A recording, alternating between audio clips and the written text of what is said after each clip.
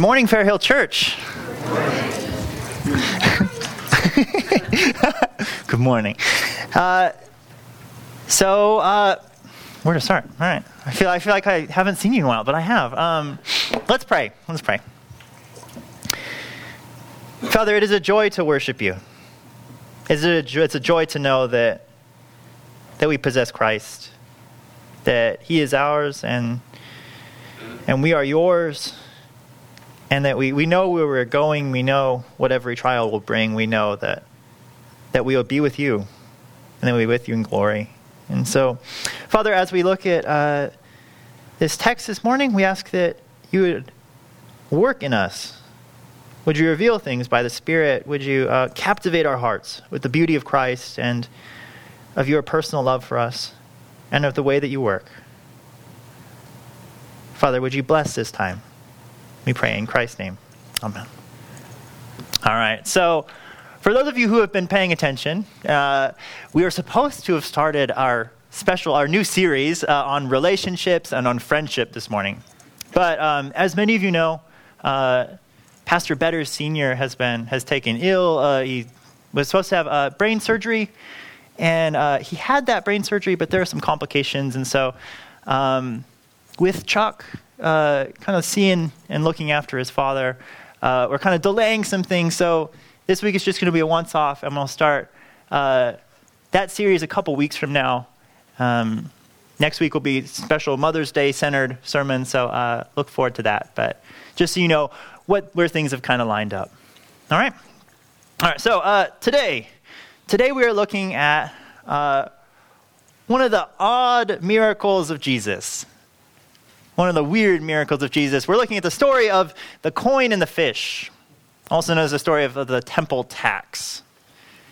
And as we look at this story, I hope that we can kind of embrace its oddity and its kind of weirdness, but also see kind of the deeper, profound message that is latent in this story.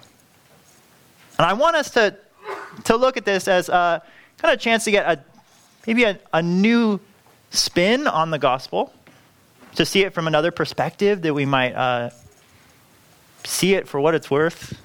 It's always helpful to look at the gospel in different lights. But I also hope that we might see the unexpected nature of Christ and his working. That he does things that we wouldn't expect. And he works in ways that we wouldn't imagine. And he's going to surprise us. And I hope that we're going to embrace that we're not just expecting Jesus to be this cookie-cutter Christ who says exactly what we think he's going to say, or who's kind of boring. That he's an exciting Savior, and that he's working in and behind the scenes in ways we might not expect. So today we're going to be looking at Matthew 17, verses 24 through 27. Matthew 17, verses 24 through 27.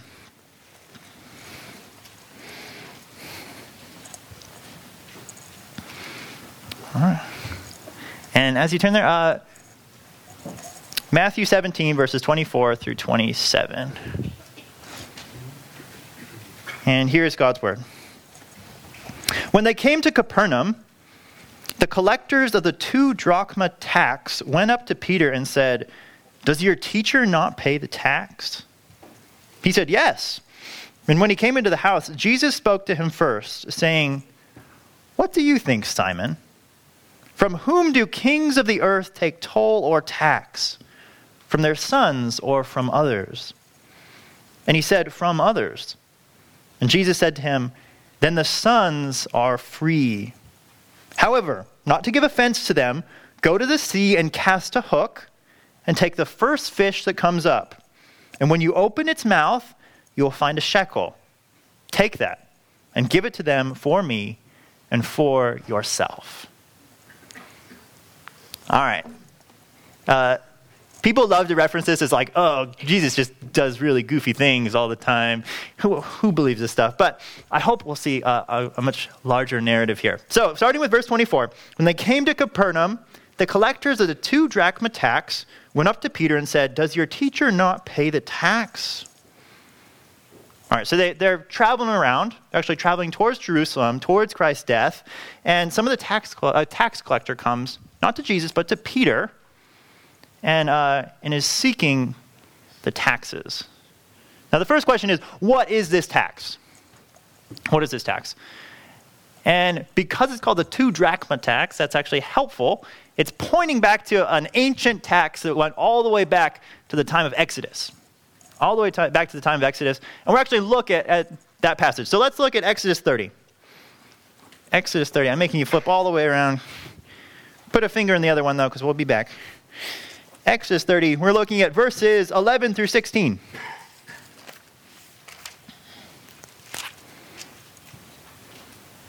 Exodus 30, verses 11 through 16. Waiting for the flipping to stop. And, all right. The Lord said to Moses, "When you take the census of the people of Israel, then each shall give a ransom for his life to the Lord when you number them. A ransom for his life, that there is no plague among them when you number them. Each one who is numbered in the census shall give this: half a shekel according to the shekel of the sanctuary, half a shekel, which is an offering to the Lord. Everyone who is numbered in the census from 20 years old and upward shall give the Lord's offering. The rich shall not give more. The poor shall not give less than a half shekel when you give the Lord's offering to make atonement for your lives. You shall take the atonement money from the people of Israel and give it to the service of the tent of meeting, that it may bring the people of Israel to remembrance before the Lord, as to make atonement for your lives." All right, so what is this tax? This is not just a mere kind of boring little tax. This is an atonement. It is a ransom. They actually have to buy your life back. That in their sin, they are dead. And so this is a tax that actually reminds them that God has atoned for them, that God has saved them, and that they owe their life to God. That they have been bought with a price, they have been atoned for. And it's actually a reflection of the fact that they need to continue to be atoned for, to be ransomed, that their life may be kept in God. It's a very deep, profound tax here. Right? This is not like our taxes. This is a big deal. And I want you to keep that in mind, because that's going to kind of keep the whole passage together so that there is a greater, deeper meaning. Right? And this tax is supposed to go to the temple, the tent of meeting, which then becomes the tabernacle, which then becomes the temple. So these are Jewish people coming to Jesus on behalf of kind of the religious system, asking for this atonement sacrifice, this tax. Now look at the tone with which these people come to Peter. What, does your teacher not pay the tax? There's a tone in that statement. There's a little snarkiness to it. Because you know that they work for the religious leaders, and Jesus has not been a big fan of the religious leaders. He wipes out the temple. He rebukes them every chance he gets. And so these tax collectors probably have a certain notion and a certain expectation of Jesus. They've been told that this guy, he runs around acting like he owns the place. He's superior. He's probably going to give you a hard time about the tax. So you need to be careful with this Jesus guy. Jesus has a reputation as a rebel, causing mischief. And honestly, that's not a good thing. Especially for these tax collectors. They're not the religious system. They're just doing their job. And they've kind of been given this deceptive view of Christ. One that is going to keep them actually from seeing who Jesus really is. So Peter, he hears this, and he can tell it in their tone. And so he immediately, yes, we can do that. My teacher does pay the tax, verse 25. He said yes. But the problem is that he goes to Jesus, and Jesus has a problem with paying the tax. Now look at this. When he came into the house, Jesus spoke to him first, saying, "What do you think, Simon? For whom do kings of the earth take toll or tax? From their sons or from others?" Now just notice that there are ways that Jesus could phrase this. And he presents it as a question to Simon. He doesn't, he was relating to him on a personal level. It's a sidebar and not the main point, but Jesus is like personal and engaging. He meets people and he doesn't just tell them things. He wants things to come from them so that it's the product of their understanding, their heart. That's important and maybe something that we could learn from Jesus. After all, this is the all-knowing, the Lord Jesus Christ, the Lord of the universe. And he's asking this guy, well, what do you think? And he's shaping Peter so that he thinks as he should. All right. So he's presenting the problem. What do you think, Simon? From whom do kings of the earth take toll or tax? From their sons or from others? And Peter, he reflects on it and he says, well, from others. And Jesus said to him, then the sons are free. So kings do not tax their kids because that just doesn't make sense. All right, what is this like? This is like giving your kids an allowance and then making them pay rent. Right? Like, here's $5. Like, now give that back to me so that you can have food. Like, it's silly. It's silly. It's all the same money.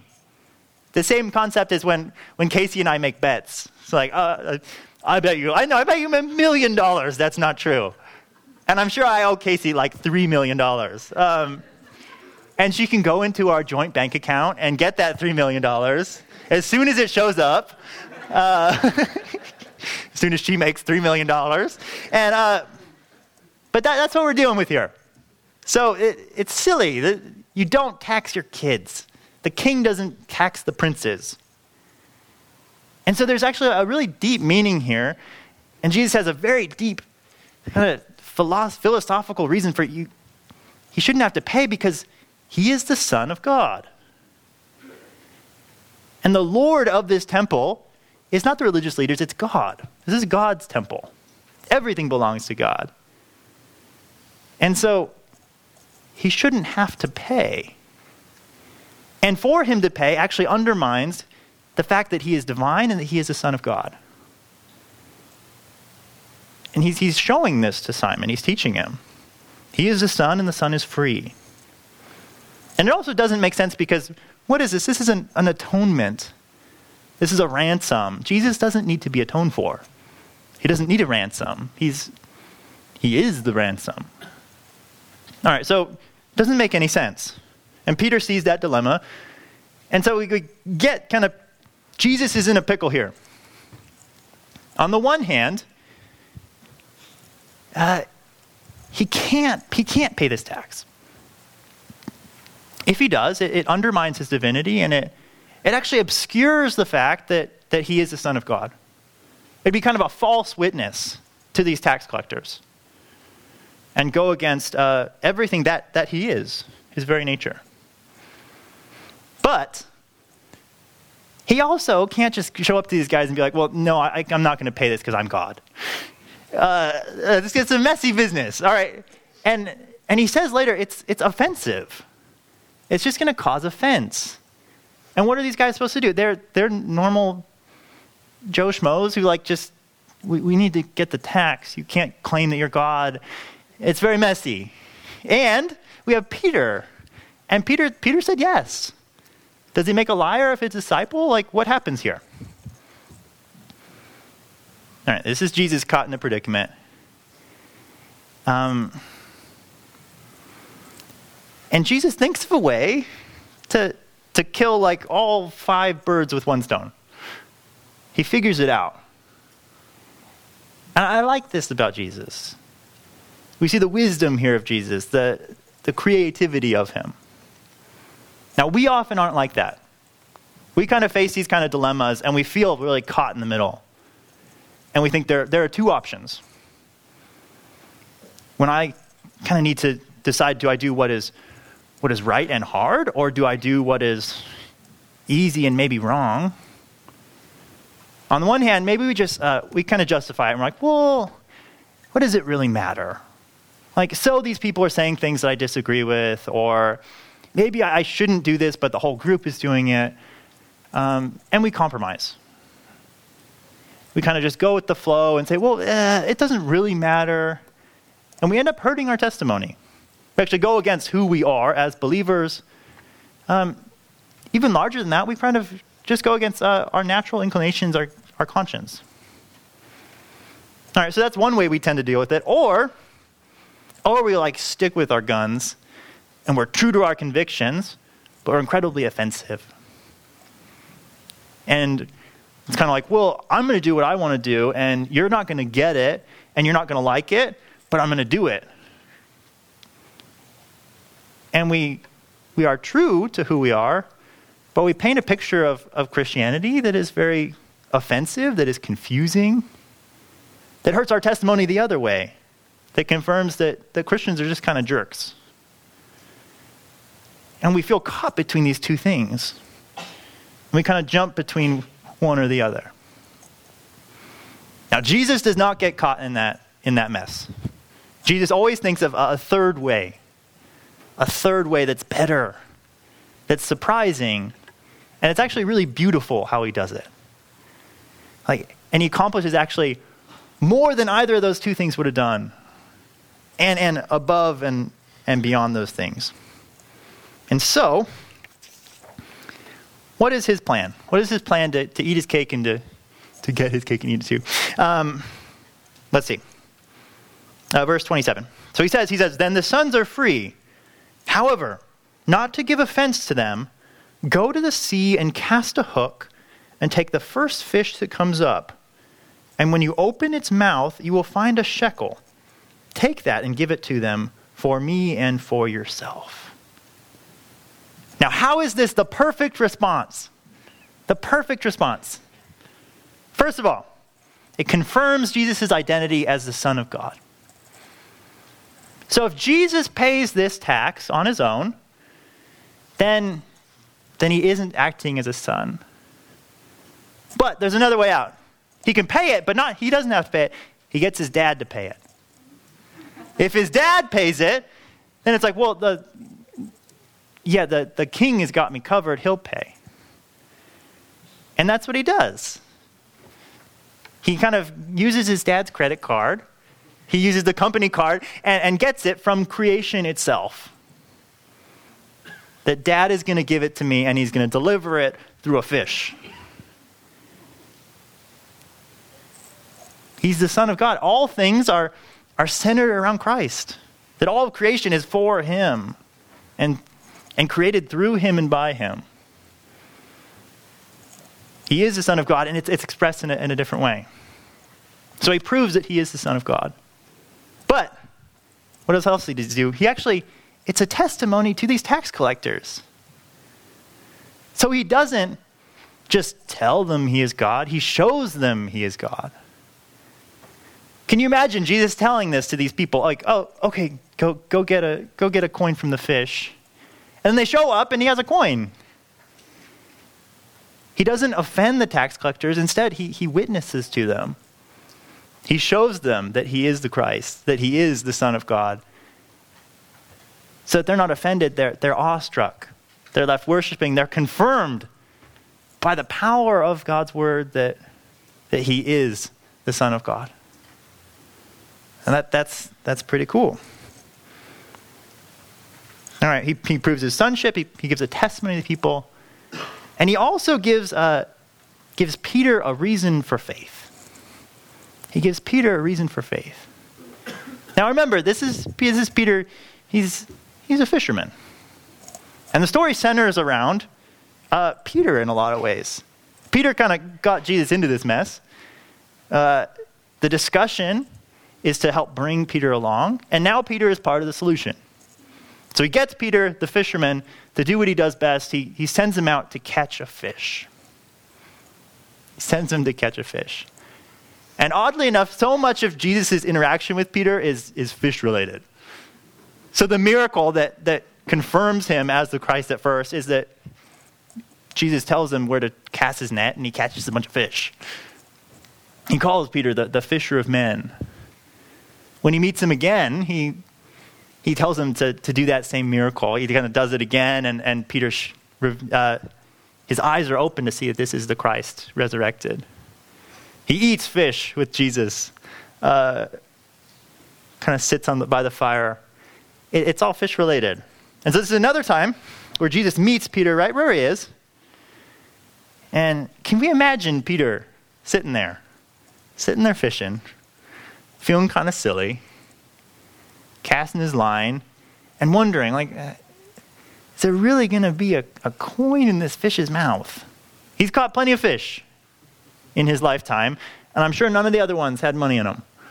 But this one's supposed to have money. And he catches that fish, and you can imagine his like, kind of like nervous excitement, like, is it going to be there?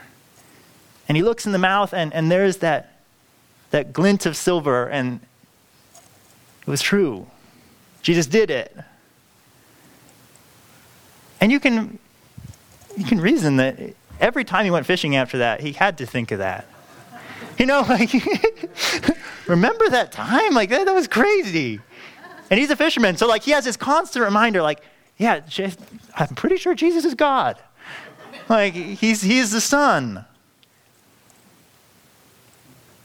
And that's like such a personal, beautiful interaction between the God of the universe and Peter the fisherman. That is a very personal God. And I would ask you, like, is that the God that you believe in? A really personal God who meets you where you are.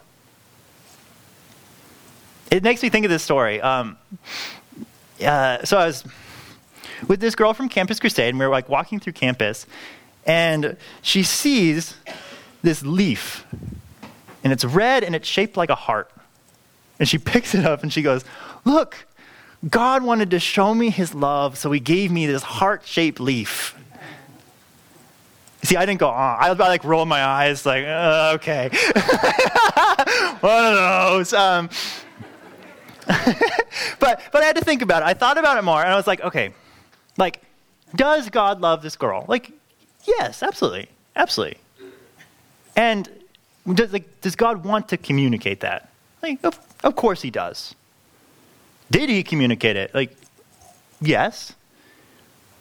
Could a personal sovereign God sovereignly ordain this little heart-shaped leaf to fall at the feet of this girl, and she received it as a message of God's love?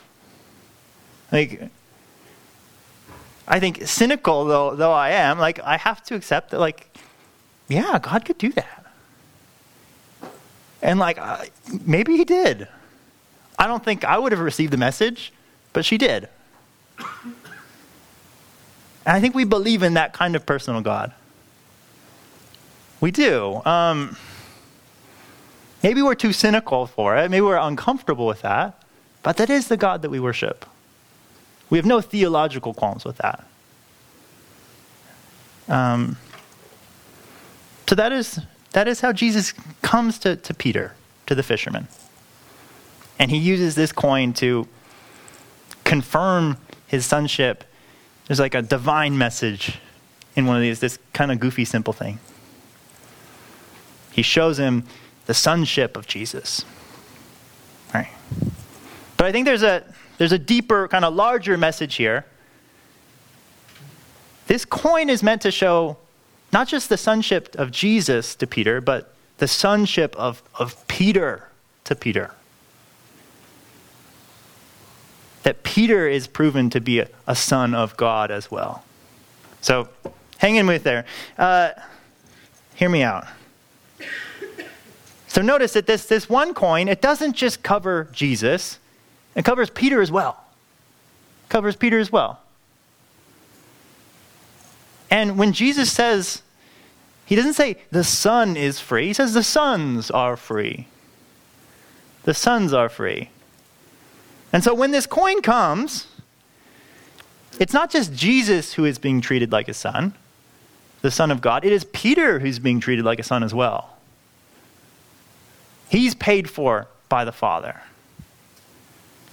And that's where, if you put all the pieces together, it actually presents a pretty astounding message. So, God, because of Peter's association with Jesus receives this atoning sacrifice. Now, I hope that sounds kind of familiar.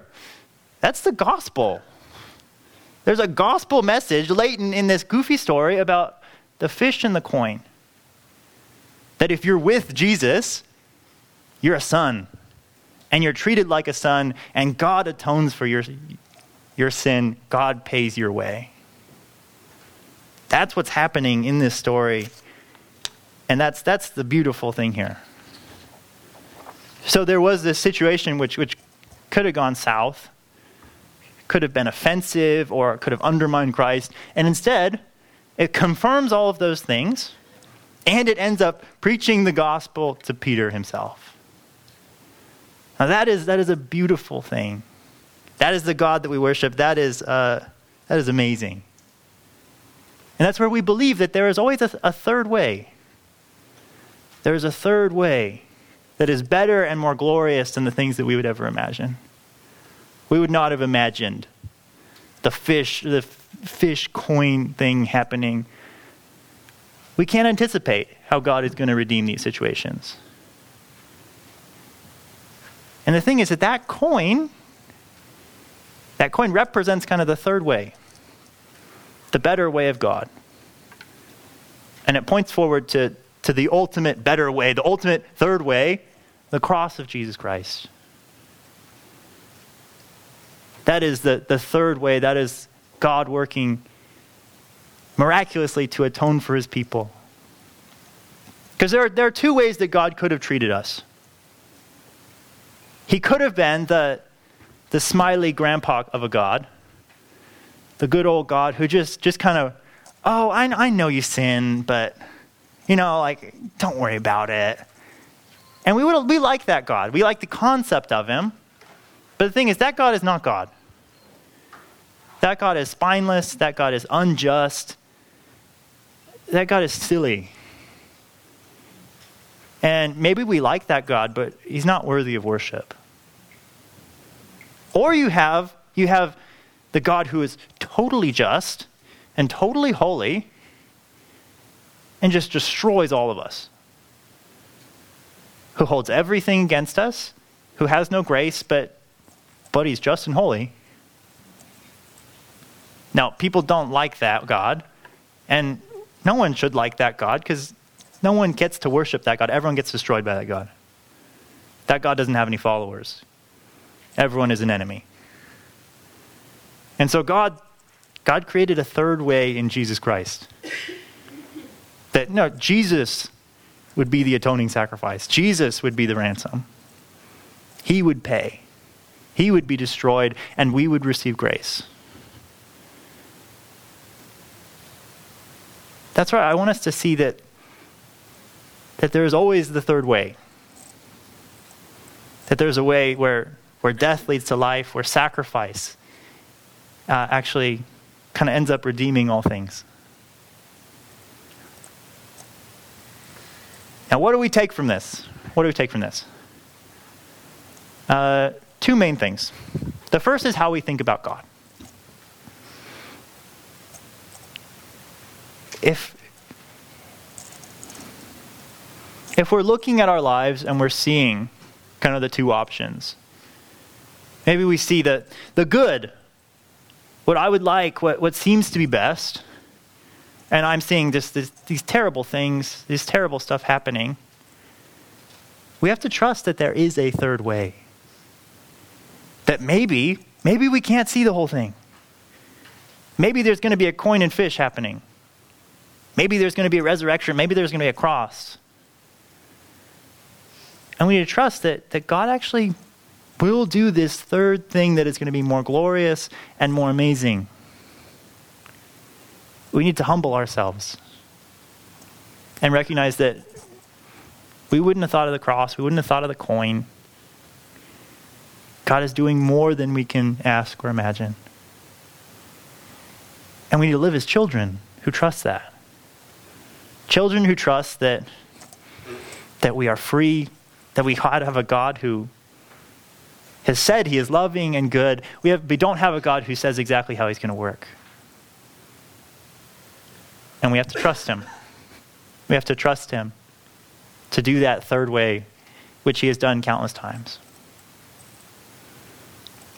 That's how we receive our God. Great humility. All right, so that's the God side of it. And then there's the us side of it. How do we respond to this? I think we can't leave the sermon unless we say that we have to pursue the third way. That we're going to be caught in situations, we're going to be between a rock and a hard place and think that, no, I need to compromise my identity as a Christian, or I just need to be this staunch, scary guy. Like, no, there probably is a third way. There always is a third way. There's the gospel way of doing things. And we are called to pursue that.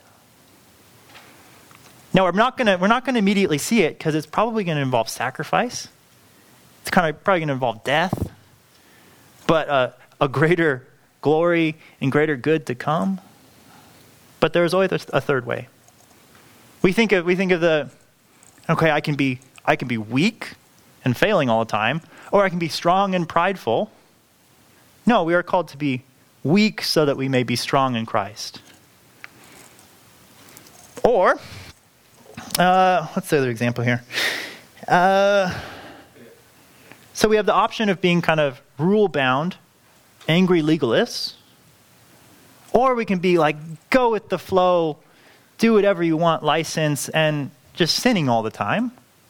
Or we can be people who actually want to be free from sin and love our freedom from sin. That we pursue righteousness for the sake of the joy that we have. There's always a third way, and it's going to be better. And it's going to protect us from being these kind of goofy, cookie-cutter, just what people expect kind of Christians. And that's where we want to evidence Jesus Christ. We want to be like Jesus. And we want to pursue this third way. So I challenge you that talk about these things. Try to figure out the third way with someone. Pursue those things. And in so doing, honor Christ and reflect him, and you'll be living according to the gospel, which is a beautiful thing. Let's pray. Father, we are humbled by your wisdom and your grace in the way that you work. And we thank you for Jesus. We like him. We enjoy him. He surprises us in a good way. And Father, I ask that you would help us to worship and honor Jesus, to pursue the third way, the way of grace and sacrifice and death leading to a resurrection.